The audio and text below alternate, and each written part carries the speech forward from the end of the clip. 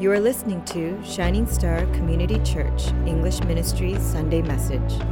Please visit us at www.shiningstar.life.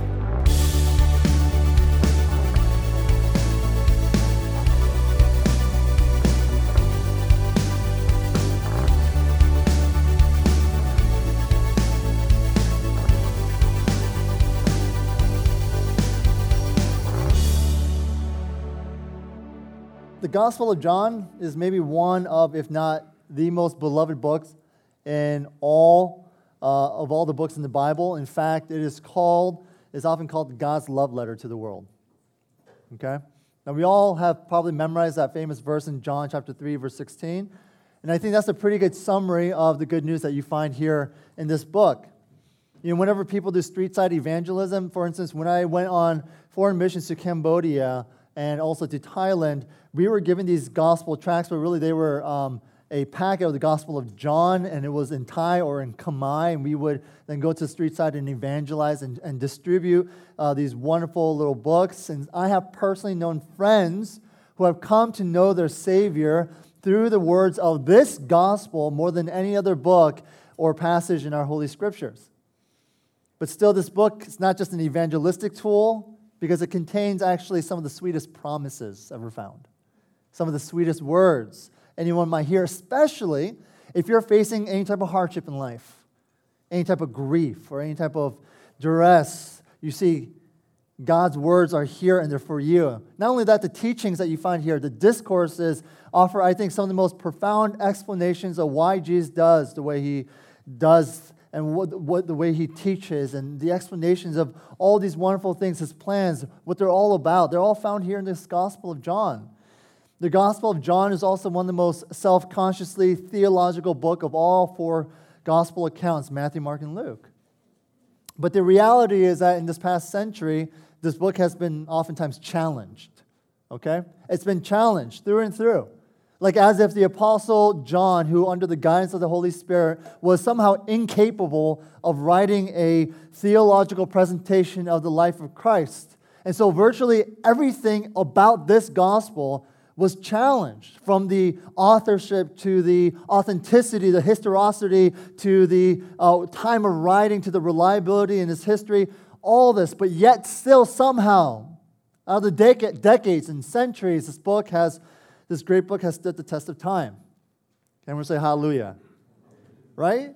Archaeological evidences continue to come up with wonderful findings found in the Dead Sea Scrolls, and also fragments of ancient manuscripts that are hundreds of years older than any known manuscript before, that validates how real, how genuine, how authentic these writings are. Even skeptical, non-believing, critical scholars, they admit that this gospel has really eyewitness accounts of an apostle, one or several who have lived the same time and place as the Savior. So this book you can trust, okay? That's what I'm trying to say. You can trust this book. The Gospel of John is such a key book in our Bible that Martin Luther wrote of it. He said, "It is the chief gospel. Should any tyrant succeed in destroying the Holy Scriptures, and only a single copy of the epistles to the Romans and a single copy of the Gospel of John escapes him, Christianity would be saved." Like, that's some high praise going on. That's how important this book is. The book of John, it must be trusted. But more than that, it must be meditated on, right? It must be simply read. And so as we go through this book, I want to encourage everyone here to read through it on their own. So, for instance, on the weekly life group discussions, you will see on the bottom, your leader will probably say this to you, on the bottom you'll see the next week's sermon passage. Okay? That's what we're going to try to endeavor to do, so that you all know what's coming up. And so as I prepare my sermon to be able to preach, I would hope and pray that you would also prepare to listen. Right? And so you would investigate and read for yourself the good word, and so that we can all come together and be able to worship under the authority of God. Can we do that? Right? So that's my challenge to you all, and that's the challenge that every life group leader will bring to their life group leaders every single week. And so with trembling joy and delight, let's begin our journey as I open open to you all the first words of this precious book, which will, I think, lead and determine our pursuit of knowing Jesus and making Him known. It says, in the beginning was the Word, and the Word was with God, and the Word was God. Can I hear an amen to that? Like, here's the thing. As I was racking my brain as to how I could expound on this amazing verse, the Lord convicted me. And His conviction was this. I was reading through and I was scouring. I was going over my online resources, my Logos program, Bible program, all this stuff. And the thing that God kept on replaying in my mind and my heart was this: so what? He said, so what, David? Now, here's the thing. In seminary, you'll learn kind of the grammar and the syntax behind all this stuff. The verb usages within this verse and how the tense of this verb is used 4 times and it makes this imperfect tense and so on. And maybe that explanation we can talk about some other time here. But now I simply want to relay to us all what God had said to me this week, and that is, so what? So what? So what if you have, according to this, some continuous action, past time that's denoted by imperfect tense? Don't feel like I'm trying to impress you. I'm not. Like, so what if we kind of just go over the grammar of all that? So what if you know that Jesus lived in eternity with God? So what if you read that Jesus dwelled in perfect unity with God? So what? What does that mean for us? Practically, what does that mean for us? In other words, you see, the Holy Spirit in my preparation was convicting me that information must lead to transformation. Information must lead to transformation, but you see, it all begins with a proposition. Okay? You see, Jesus is God. You believe that? Yeah? And that's what this verse tells us. Jesus is God, and that means we have really one of 2 choices to make about that. We can ignore it, or we can embrace it. You can reject it, or you can receive it. You can love it, or you can hate it. But those are the only 2 choices we've got. Only 2 choices. If Jesus isn't God, then there's no point for these Sunday services. There's no point reading the Bible, or there's no point in praying or worshiping or doing anything good outside of us wanting good done back to us. If there's no God, then there's no truth. And I can do as I please, when I please, how I please, and if I please. We have to make a choice here. This is the proposition. If Jesus is God, then His words have to be the greatest words you've ever heard. The greatest words ever spoken. Words that you would want not just to hear on Sundays, but words that you want to just immerse yourself in. Words that you want to meditate on, love on, and keep on. If Jesus is God, then we have an example of how to live and how to love, how to share, how to disagree, how to pray, and how to be. If Jesus is God, then we have what we need and what we'll ever need. Is Jesus enough for you today? If Jesus is God, then there can be no other gods.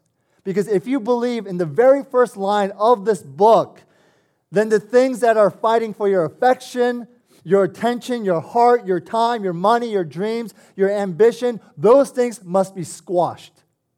If you believe that Jesus is the Word, for there to be other gods in your life, that would be a contradiction, because in Isaiah 45:5 it says, I am the Lord and there is no other. But you see, brothers and sisters, we read this book, and while we read it, we proclaim, Jesus, you are our God. But in the same breath, we're declaring that there are many gods. In the same breath, we're declaring that there is the God of happiness, and the God of success, and the God of money, and the God of family, and the God of so on and so forth. You see, it wasn't in the beginning, it was your dream. That's not how it started. It wasn't in the beginning, it was your happiness. In the beginning, it was your marriage. In the beginning, it was your children. In the beginning, it was your reputation. It was none of that. In fact, it was in the beginning was the Word. And the Word was with God, and the Word was God. It is about God. It is only about God, and will always forever be about God. And we got to understand that. But more than understanding, we got to surrender to that. You feel me? So, that's where we start off. As we go into this for the next, I don't know how long. I went to the bathroom, and then Jiwon said, PD, I hear we're going through the Gospel of John. I go, yeah. He's like, what was that, 3-4 years? And I said, maybe 2. Is Christ your King or not? And so with that humble surrender, let's go into the Word, okay? Here's my first point. Jesus made it all. Turn to your neighbor and say, Jesus made it all. Now, in the first couple of verses, the emphasis was about the persons of God. But now from verse 3, we begin to see the first work of God, in other words, the creation. And so what part did the Word or the Son have in that creation? And the answer is, very good, everything. Everything. In verse 3, the Word was God's agent in creation. Now here you see this positive, negative phrasing here, okay, that John uses. First, here's the positive. All things are made through Him. And then we have the negative. Without Him was not anything made that was made. So in plain view, we see that there's nothing in our text that leaves open the possibility that what a lot of people espouse to. They think that God kind of made it, and then He kind of stepped away from it. And He allowed life to just kind of evolve and just kind of do its own thing and take its own course. But no, we don't see that here. Jesus made it all from the first day till today. Okay? He is Creator. So what are the implications of this truth for us then? First is this. If God, the Word, made the universe out of nothing, then He is not part of, or rather, He is not mixed in with creation. Meaning this, He existed before it and continues to exist apart from it. Now, this is important because in this day, a lot of people believe that God is part of everything and everywhere. They believe that. They believe that all people are children of God. They believe that the trees have the Spirit. I blame Pocahontas, that movie. They believe that God is some impersonal spirit kind of swirling around like some vortex of energy around us. The technical term that you might hear, for those of you who are in apologetics class may have already learned this, is pantheism. The problem is this. If you think that God is in everything, then that forms, I think, a gateway of idolatry. And we have that. We see it all the time. Holy water, crucifixes. Somehow, if you walk around in dark alleys with a crucifix, somehow you feel safer. So you can stab people with that? Where does that come from? Rosaries, pictures or statues of Jesus. These all become temptations to elevate as some sort of godlike object, as some sort of deified object. You know, when I was in Swaziland, Africa, I was worshiping in literally a hut with 6 African brothers in Christ, with no musical instrument, no podium to preach behind, no pew to sit on, no mic to sing in, nothing but the clapping hands and the stomping feet and the Bible to lead us. That's all we had. And then and there, I experienced a truer worship than when I was walking around inside the Vatican in Rome as people, and I'm not kidding, were going around kissing the bronze statue feet of the apostles. And when I would go to them, I'd say, "Why are you kissing their feet?" And they said, "Because the Lord will bless us." I'm like, so y'all kissing the big toe. Like hundreds of people were kissing the big toe. Why don't you give some love to the other toes? It doesn't make sense, but that's what we're doing. They're idolizing these statues. Second, if Jesus made it all, then that means everything is dependent upon Him. And this is a hard pill to swallow. And oftentimes it's a hard truth to discover even as a Christian trying to grow in their walk with the Lord. And the truth is this, you cannot ever truly be independent. Okay? Hear me out. You cannot be truly self-sufficient because everyone and everything is nothing apart from Christ. You hear me? So if you're prioritizing your independence, if I were to admit, I think we all kind of tend to do at times. Be careful. Be careful because if you keep going down that rabbit hole of self-reliance, the Bible says you'll become a fool. The fool says there is no God. You cannot maintain independence from Christ because, and here it is, either you will admit your need for His grace and your need for His mercy today in this lifetime, or you will admit your need for His grace and His mercy when He sits before you as judge and jury laying out your eternal punishment. Your independence, your self-reliance, thinking that you can do anything apart from Him in this life, all that is all an illusion. It's all illusion. And to Christ, for Him, that illusion it is seen as defiance. Not only that, thirdly, if Jesus made it all, then really only his purposes matter. He made the universe for his own reasons, and we were called to serve him. So, on anything you pick up or buy or borrow these days, it all has a registered trademark, doesn't it? Right? And it says copyrighted by so-and-so. And it makes sense because people, they file suit to protect their own creative work. So the inventor, or let's say the writer, or whomever, they have complete right to their own work. And so any violation is considered theft. It's a serious deal. It's a serious crime. And what we need to realize from this text is that on the back of everything that exists, every pile of dirt, every breath of air, every tree that we cut, every child that we might bring into this world, on the back of every piece of this universe, there is a stamp, if you will. It says, copyright Jesus Christ, all rights reserved. If you agree with me, say amen to that. Here it is. We have no rights. We have no rights. Your body, your time, your thoughts, your energy, not even the smallest particle of energy or time is yours. Everything you have is only entrusted to you. Everything that you have is only entrusted to you for you to take care of and use for his purposes. You know, sometimes I joke with my kids, and when I mean joke, I mean I say something and laugh at my own joke while my kids stare at me. And I'll say stuff like this. I'll say, Ada, clean up the room. I made you. Now, I understand there's absolutely no relationship to those two things. And I'll kind of laugh because I'm like, but I'll say it because it gives me a sense of authority. Sometimes I feel like something I have to constantly prove to my kids. I matter in your life, right? So here it is. Even in that small fact of, yes, Grace and I, we made these kids, the truth is, even though we made them, I don't own them, if that makes any sense.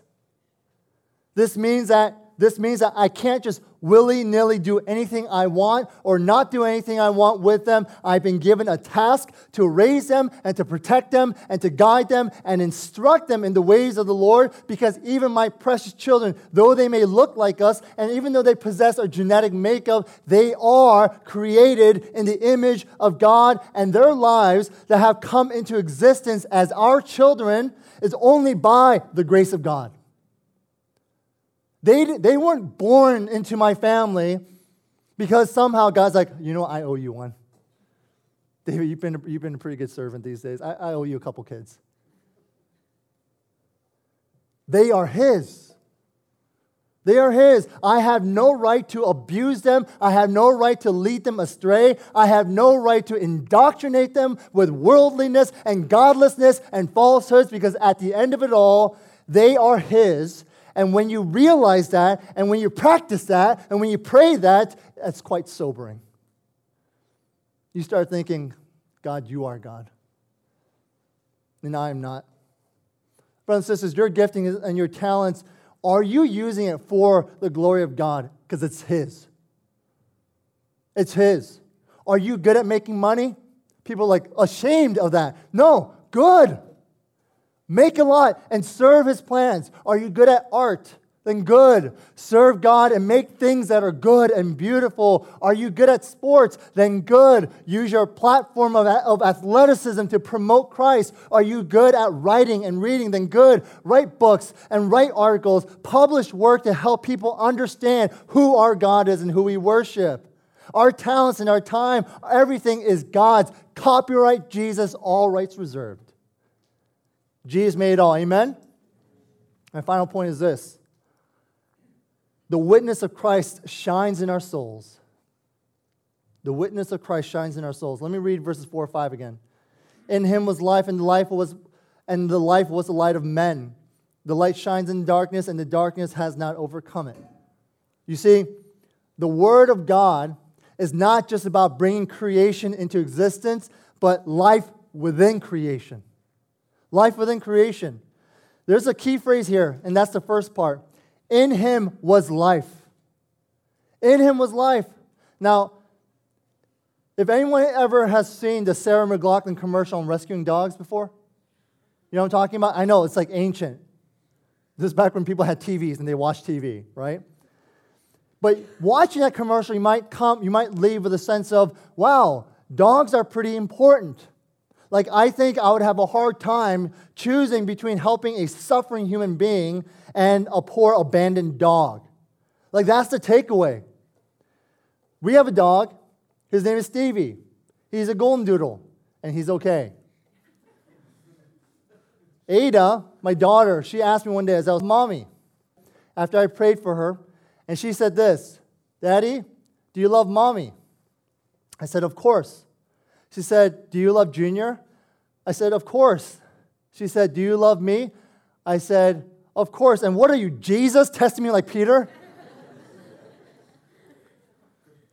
And then she said, do you love Stevie? And I said, no.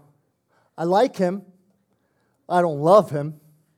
And I said, Ada, if Junior and Stevie were in trouble, can you promise me that you will help Junior first, okay? And then she said, but I love Stevie so much. And then I said, look, I think we got a problem. Mankind is singled out not only from inanimate creation, but also from all other living things, plants and animals, which, by the way, if I were to be honest, yes, we share a lot of common traits with, but in verse 4 it says, and the life was the light of men. We have been given a unique life. Yeah? Turn to your neighbor and say, you have a unique life.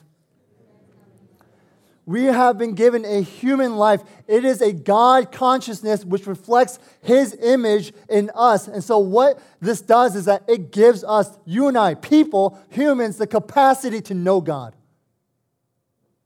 The capacity to know God. You see, God has revealed Himself to us. Now, this doesn't mean that we're all enlightened and that we're all fine, that we're all, we can live our lives without God. No. Actually, many people still deny the light.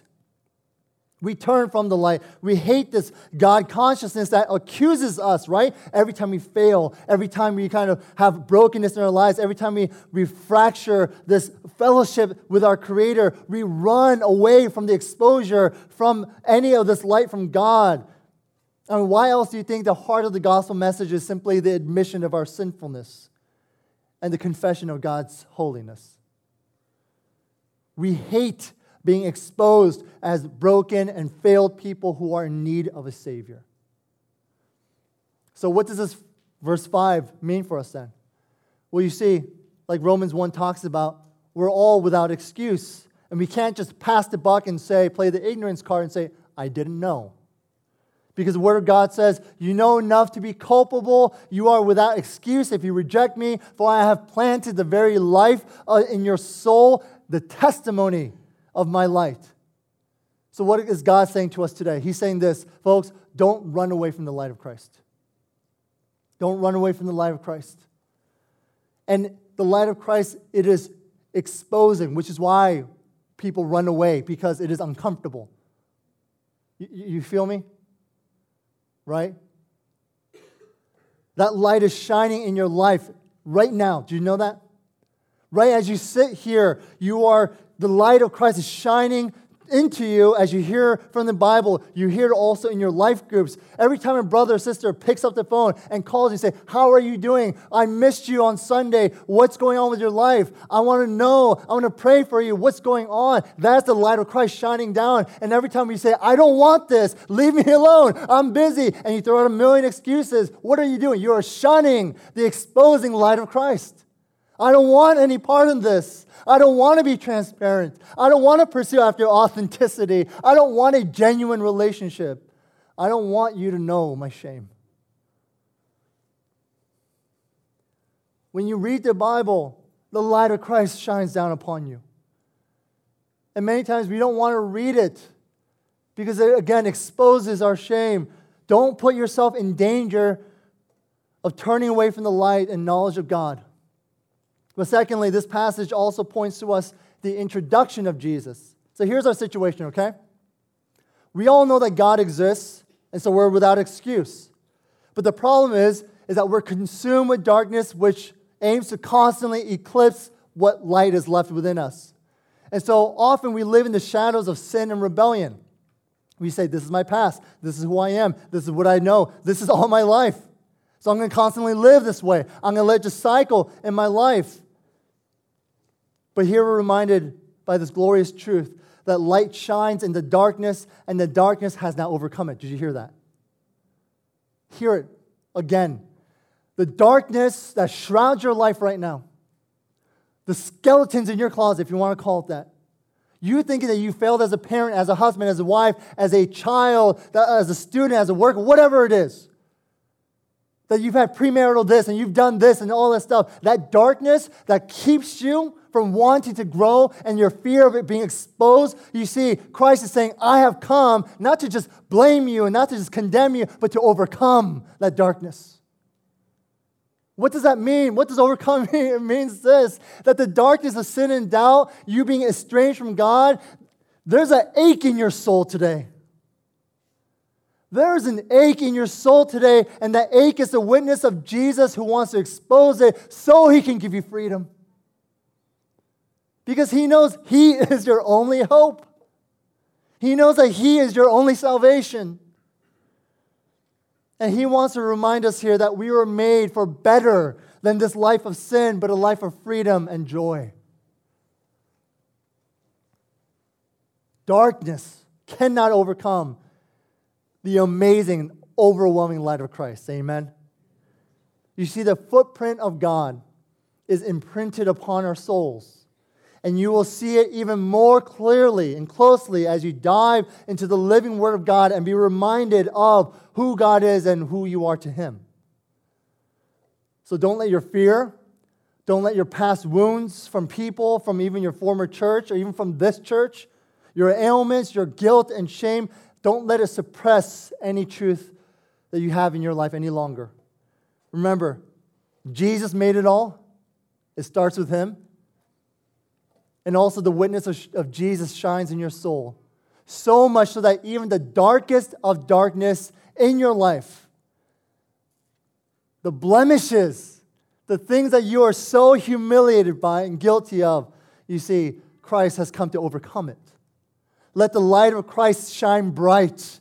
Welcome into your life the exposure of your sin by His truth. And here's the thing, it's going to hurt when it happens. Yeah. It's going to hurt. But by God's grace, you will be healed. That pain, those wounds, it will heal. And you will grow in your life with Christ. This is His promise. And this is the beginning of John. Praise God. Let's bow our heads. Gracious Father, we thank you again for your amazing promise that truly, you are salvation. You are our Savior. You are our Redeemer. Because you are the Word. And we thank you that in your perfection and holiness, that you would still look upon us in such love, with such grace, with such mercy. And you have given us that amazing promise of my light is in you. And I will not let darkness overcome you.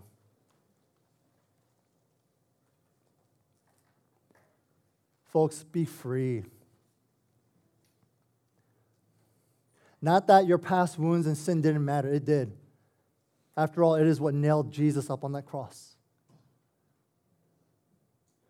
But come before Him, trusting that His grace is more than enough. Trust that He offers you new mercies. He's not holding over your head. He's not lording it over you. He's saying, I want to give you freedom. I have victory. Satan thought he had vanquished me up on that cross on Calvary when I died, but he didn't know. We continue living our lives of sin and rebellion and doubt, suppressing truth, thinking that this is our demise. We're done for. And Jesus saying, you don't know. I have vanquished it. The shame and this guilt, I have taken it. Release it to me. Surrender it to me.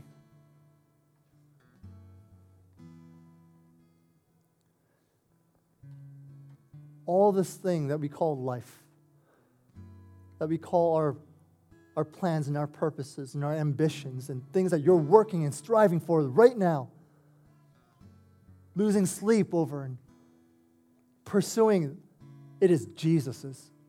It's all His. Give it to Him. Give it to Him.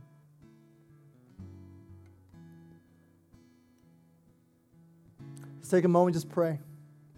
Let's seek after the Lord, and let's confess with our hearts. Jesus, I have been so far removed from you. I've been straying from you, God. Let your light shine down upon me and draw me nearer to you, even if that means I am exposed. Open my heart. Open my heart, Jesus. Let's pray.